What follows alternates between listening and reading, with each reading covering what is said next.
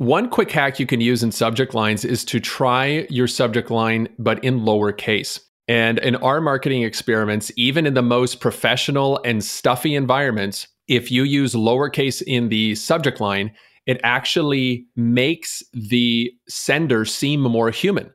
Hey, Advisorist Nation. You're listening to the Advisorist Podcast, the most loved podcast for insurance and financial advisors worldwide that want to grow faster, increase commissions, and build a lifestyle you love. London to New York, Montreal to Munich, Austin to Australia. Shut down distractions, get focused, grab your notepad. It's time for Advisorist. Let's do this.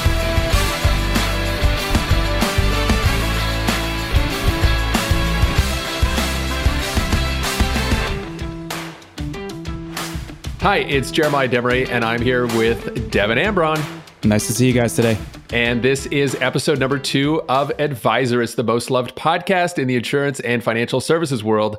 Today, we're going to share with you 6 sales email hacks to help you sell more insurance and financial services. As always, with every meeting we do internally at Advisorist and on podcast, we like to ask each other, what are you grateful for today? Research shows that by putting yourself in an attitude of gratitude before you tackle a problem, opportunity, or challenge, you simply come up with more resources in your mind. So, Devin, let's get started. What are you grateful for today, my friend? I am very grateful for presence. One thing that I have been thinking about over the last couple of weeks is I made a trip a few years back to Europe, and they didn't have, at the place I was staying in Italy, it was a really nice hotel, but they didn't have on-demand hot water. They had this electric heater that was at the spigot of the water of the shower head itself. Oh, yeah. I had the same thing in Dominican Republic and Ecuador. Yeah, I know exactly what you're talking about. Yeah, it was so strange because I thought, what's going on? Something's wrong, but it was lukewarm water. And so the reason I say that and give that as an example is because in being more present, sometimes it's just noticing the really small things that we take for granted that keep me present. For example, cold brew coffee, which I'm drinking right now, or hot water. Just those simple things keep me more present, and that's something I'm really grateful for. Outstanding. What I'm grateful for today is my mind. And, I've spent a lot of time thinking about thinking. I know that sounds very philosophical, but, how I control my mind. And, as you know, one of our core values is strong mind, strong body. And I'm always trying to get better at how I think about things, particularly with my personal relationships, my relationships with my awesome team, you included, as well as people in the community that I try to serve. And I'm just grateful that I have a mind that is fully present. My grandfather passed away with a severe case of Alzheimer's, and he didn't have all of his mind into his later days. And I've seen that with a few other people that I do volunteer work with, that they just don't have their entire mind. And it's so sad when you see somebody whose mind is slowly, wasting away because of a sickness or an illness. So I just want to be very grateful today that I have a mind that serves me well, that allows me to serve others. All right, well, why don't we get started? We know we have a mind and body tip to help us keep our healthy bodies and healthy minds, or even get better. So here's the tip of the day.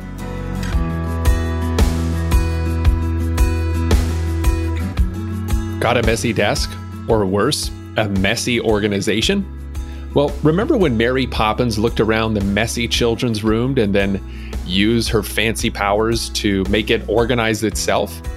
Using creative visualization is almost like having that kind of power. Professional organizers recommend closing your eyes and visualizing a clean space and letting the vision of the clean space direct your organizational methods, constantly asking yourself what you need to do to achieve the space you envision. And you know what? This technique for physical spaces works just as well for mental spaces and projects you need to organize and manage. For example, visualize the best client experience. What does it look like? What's the workflow? Who steps in? What do they receive in their hands? What's the look on their face? Take a minute to imagine your best reality before actually starting to work on it.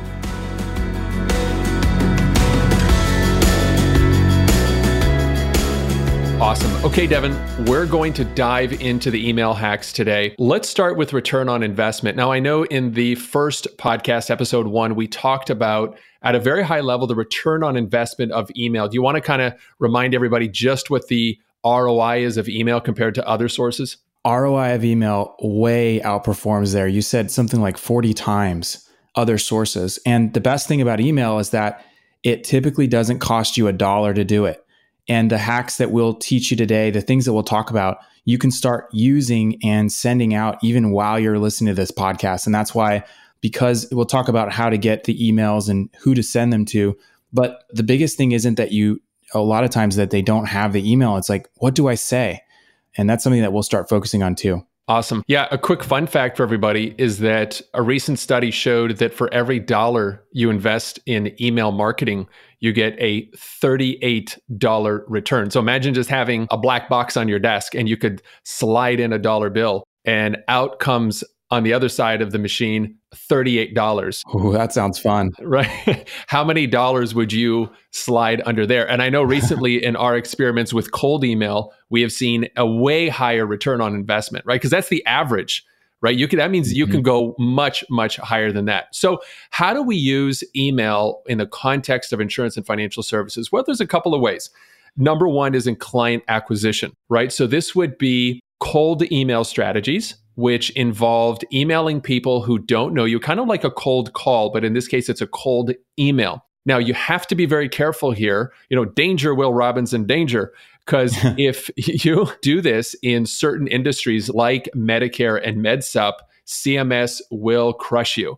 It is not permitted to do that. If people haven't raised their hand and they haven't asked for your email, that is considered a massive no-no. And also, of course, can spam laws, right? So in the consumer side of things, we've learned that cold email is a risky proposition. But when it comes to a business-to-business setting, there's actually 7 different things that you can put inside your email to make it compliant. Now, Advisorist members, you have access to all of this in the members area. We have a whole program there that shows you, make sure you can check the box on the 7 elements to have in every email. I'll give you a couple of them right now. Number one is don't have a deceitful subject line. So for example, you wouldn't put something like your policy update, please reply as kind of a sneaky subject line to get them to open and they don't even have a policy with you. So we don't want to do any of that kind of weird, sneaky, black hat kind of stuff. But what we can do in business to business, so let's say I'm a financial advisor and I'm targeting CEOs or affluent professionals, I can absolutely email them because it is your business to their business. And you can make an introduction related to helping members of their company, do retirement planning and so forth. Another thing you must have if you're going to do cold email is you must have a mailing address and a phone number that is legit. So you got to have a real working address and phone number there. The third thing you need to have is you need to have a way for people to opt out. And as we all know, right, Devin, whenever we see the little unsubscribe link in an email, what do we automatically know about that email? It's a mailing list. It's a mailing list, right? So a little trick we want to give you guys, and this is actually a great time for today's marketing tip. What do you think, Devin? Sounds like a good idea. All right, today's marketing tip. Let's do it. Today's marketing tip is instead of using the word unsubscribe, which is a dead giveaway that you are on a mailing list, instead, you're able to say, if you no longer want to hear from me, please reply and let me know. That is a nice, simple, conversational approach that won't give away that person is on a cold email prospecting list. And Devin, I know you mentioned that a little bit earlier about conversational. So that's a way that we can keep your unsubscribe link very conversational, but do not use it on a newsletter. Instead, use it on a cold email campaign. And that is today's marketing tip.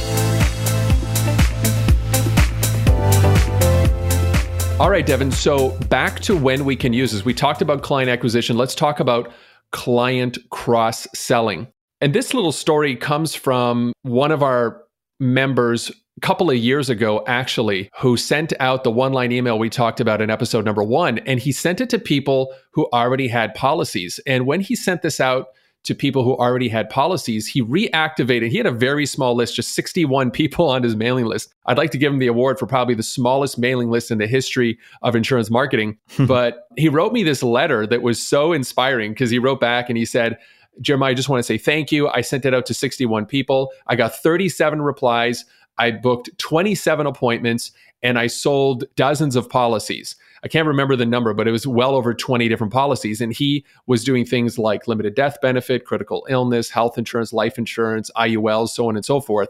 So that was money for him to use it on his current list. So those are really the two ways you're going to use email. You're going to use it for cold prospecting. You can use it for cross-selling. Actually, you know what? I just realized there is a third way I forgot to mention, and that is to harvest interest from people who previously came into your office or went through your sales funnel or went through your newsletter or so forth, but never became a client. And that's where really the gold is. Whenever people start with Advisorists, we really recommend they use email as the first way to get appointments on their calendar and to close some policies.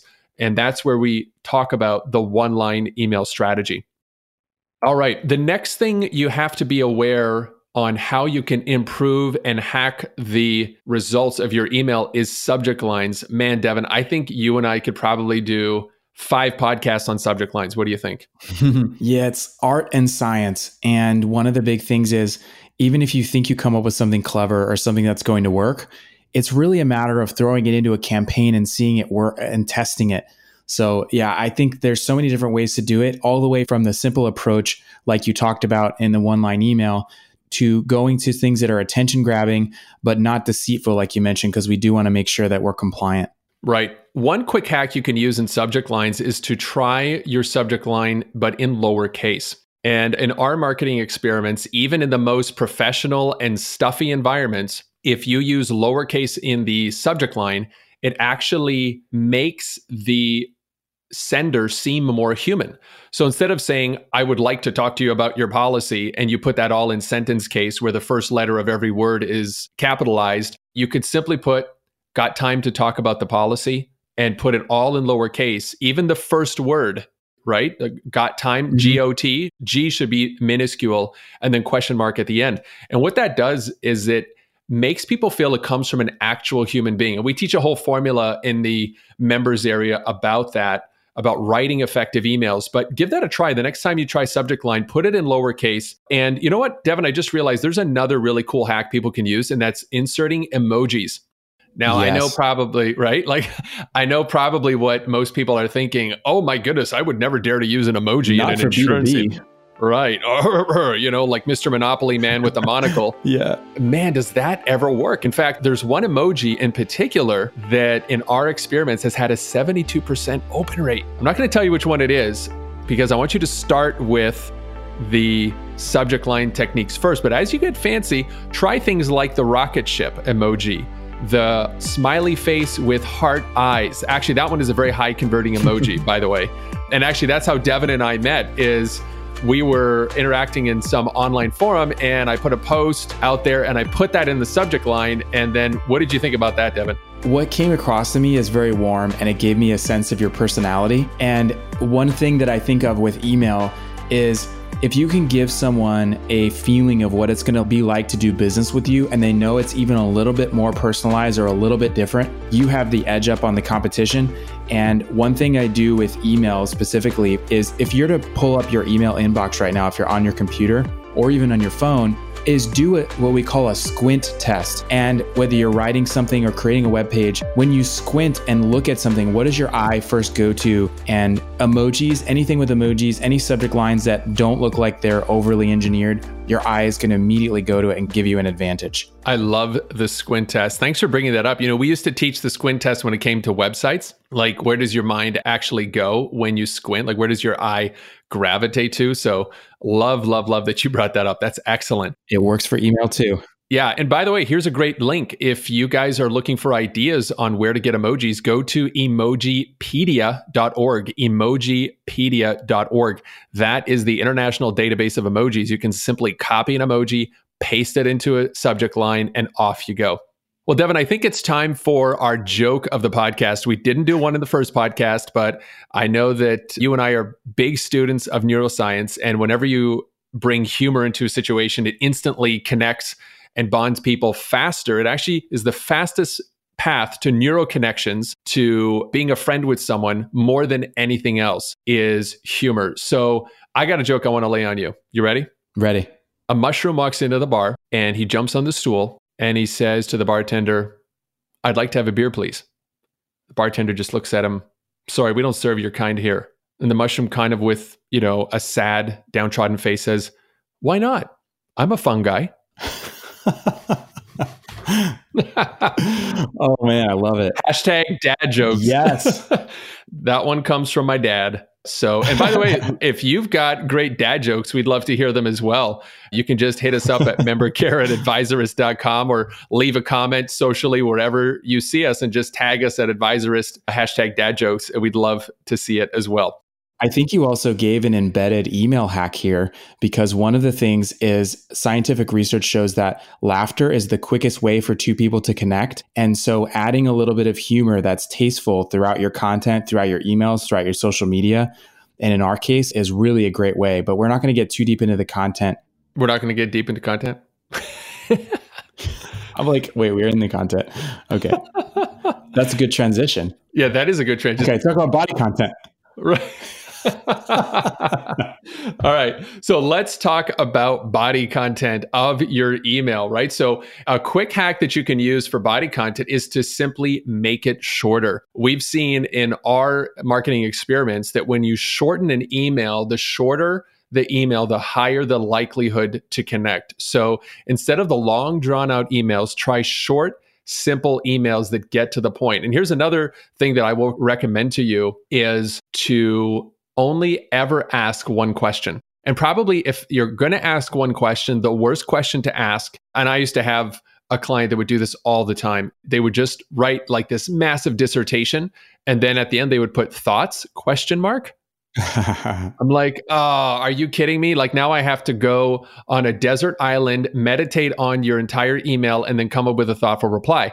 But in the world that we live in today, people are just snacking on information, even information that's relevant from important people. They're reading it on their mobile devices. They don't have time to swipe through this massive email, right? So instead, use bullet points. That is always a more effective technique, and ask short, pointed questions that people can easily answer. And if you do that, you'll find that your email response rates will start to soar. And something that's really helped me even with personal emails that I send out is bolding certain parts of the email and keeping a mind of formatting. So whenever you're writing something, it needs to visually look tidy because people are busy. And so when they get your email, it has to be a breath of fresh air.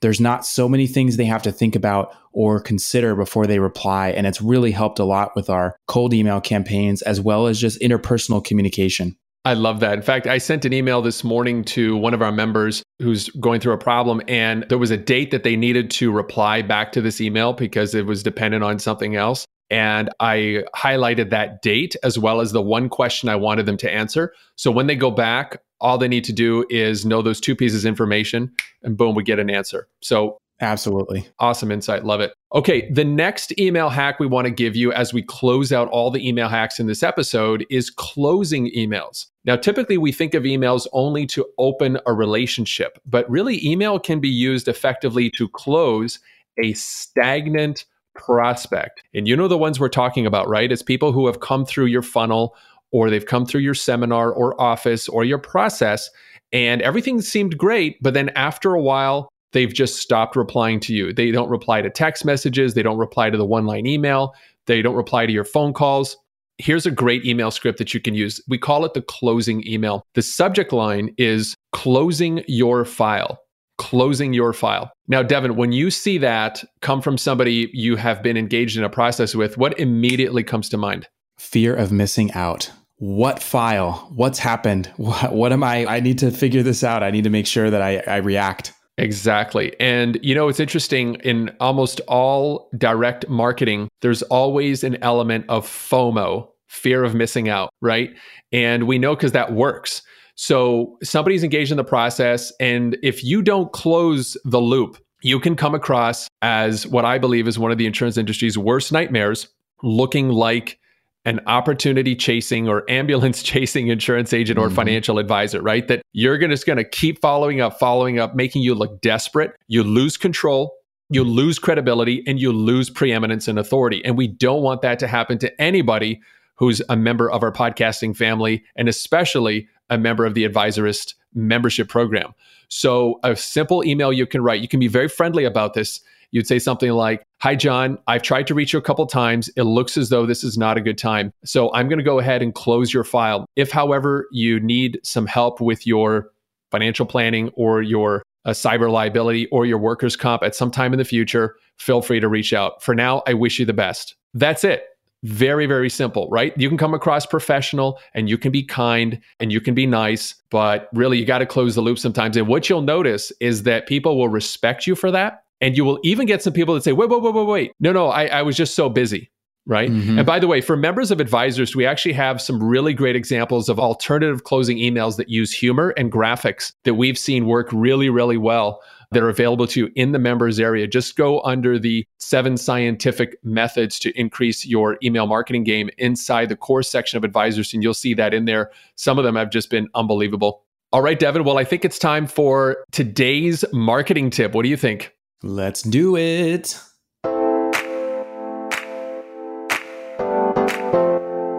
Today's marketing hack is about getting appointments with LinkedIn with specific psychological triggers.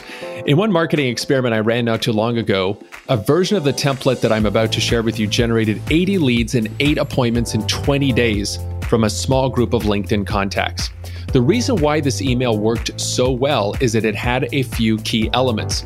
First, the subject line was "Thanks for connecting." That relates back to the actual act of connecting on LinkedIn. Inside, we started off with a sentence like, "I work with presidents and CEOs of Chicago with 50 plus employees to help identify areas of overspending and risk when it comes to," and then insert area of expertise, right? Insurance, cyber liability, 401k plans. The intro of that email was so key because instantly it identified who we work with, presidents and CEOs. And because we were sending it to presidents and CEOs, it instantly fired off this psycho trigger. Then over 50 employees really helped to narrow down the type of people we wanted to talk to. We weren't interested in CEOs of 10-person companies or in 5,000-person companies, but really 50 and over. And then our area of specialty. So identifying areas of overspending and risk. When you have those 3 elements in the first sentence of any of your email introduction strategies, you will notice a marked increase in the amount of people who reply. So remember, make sure you have the 3 identifiers whenever you send a brand new email to somebody that doesn't know you, and watch your conversion rates soar. Thanks for checking out today's marketing hack. We'll see you on the next one.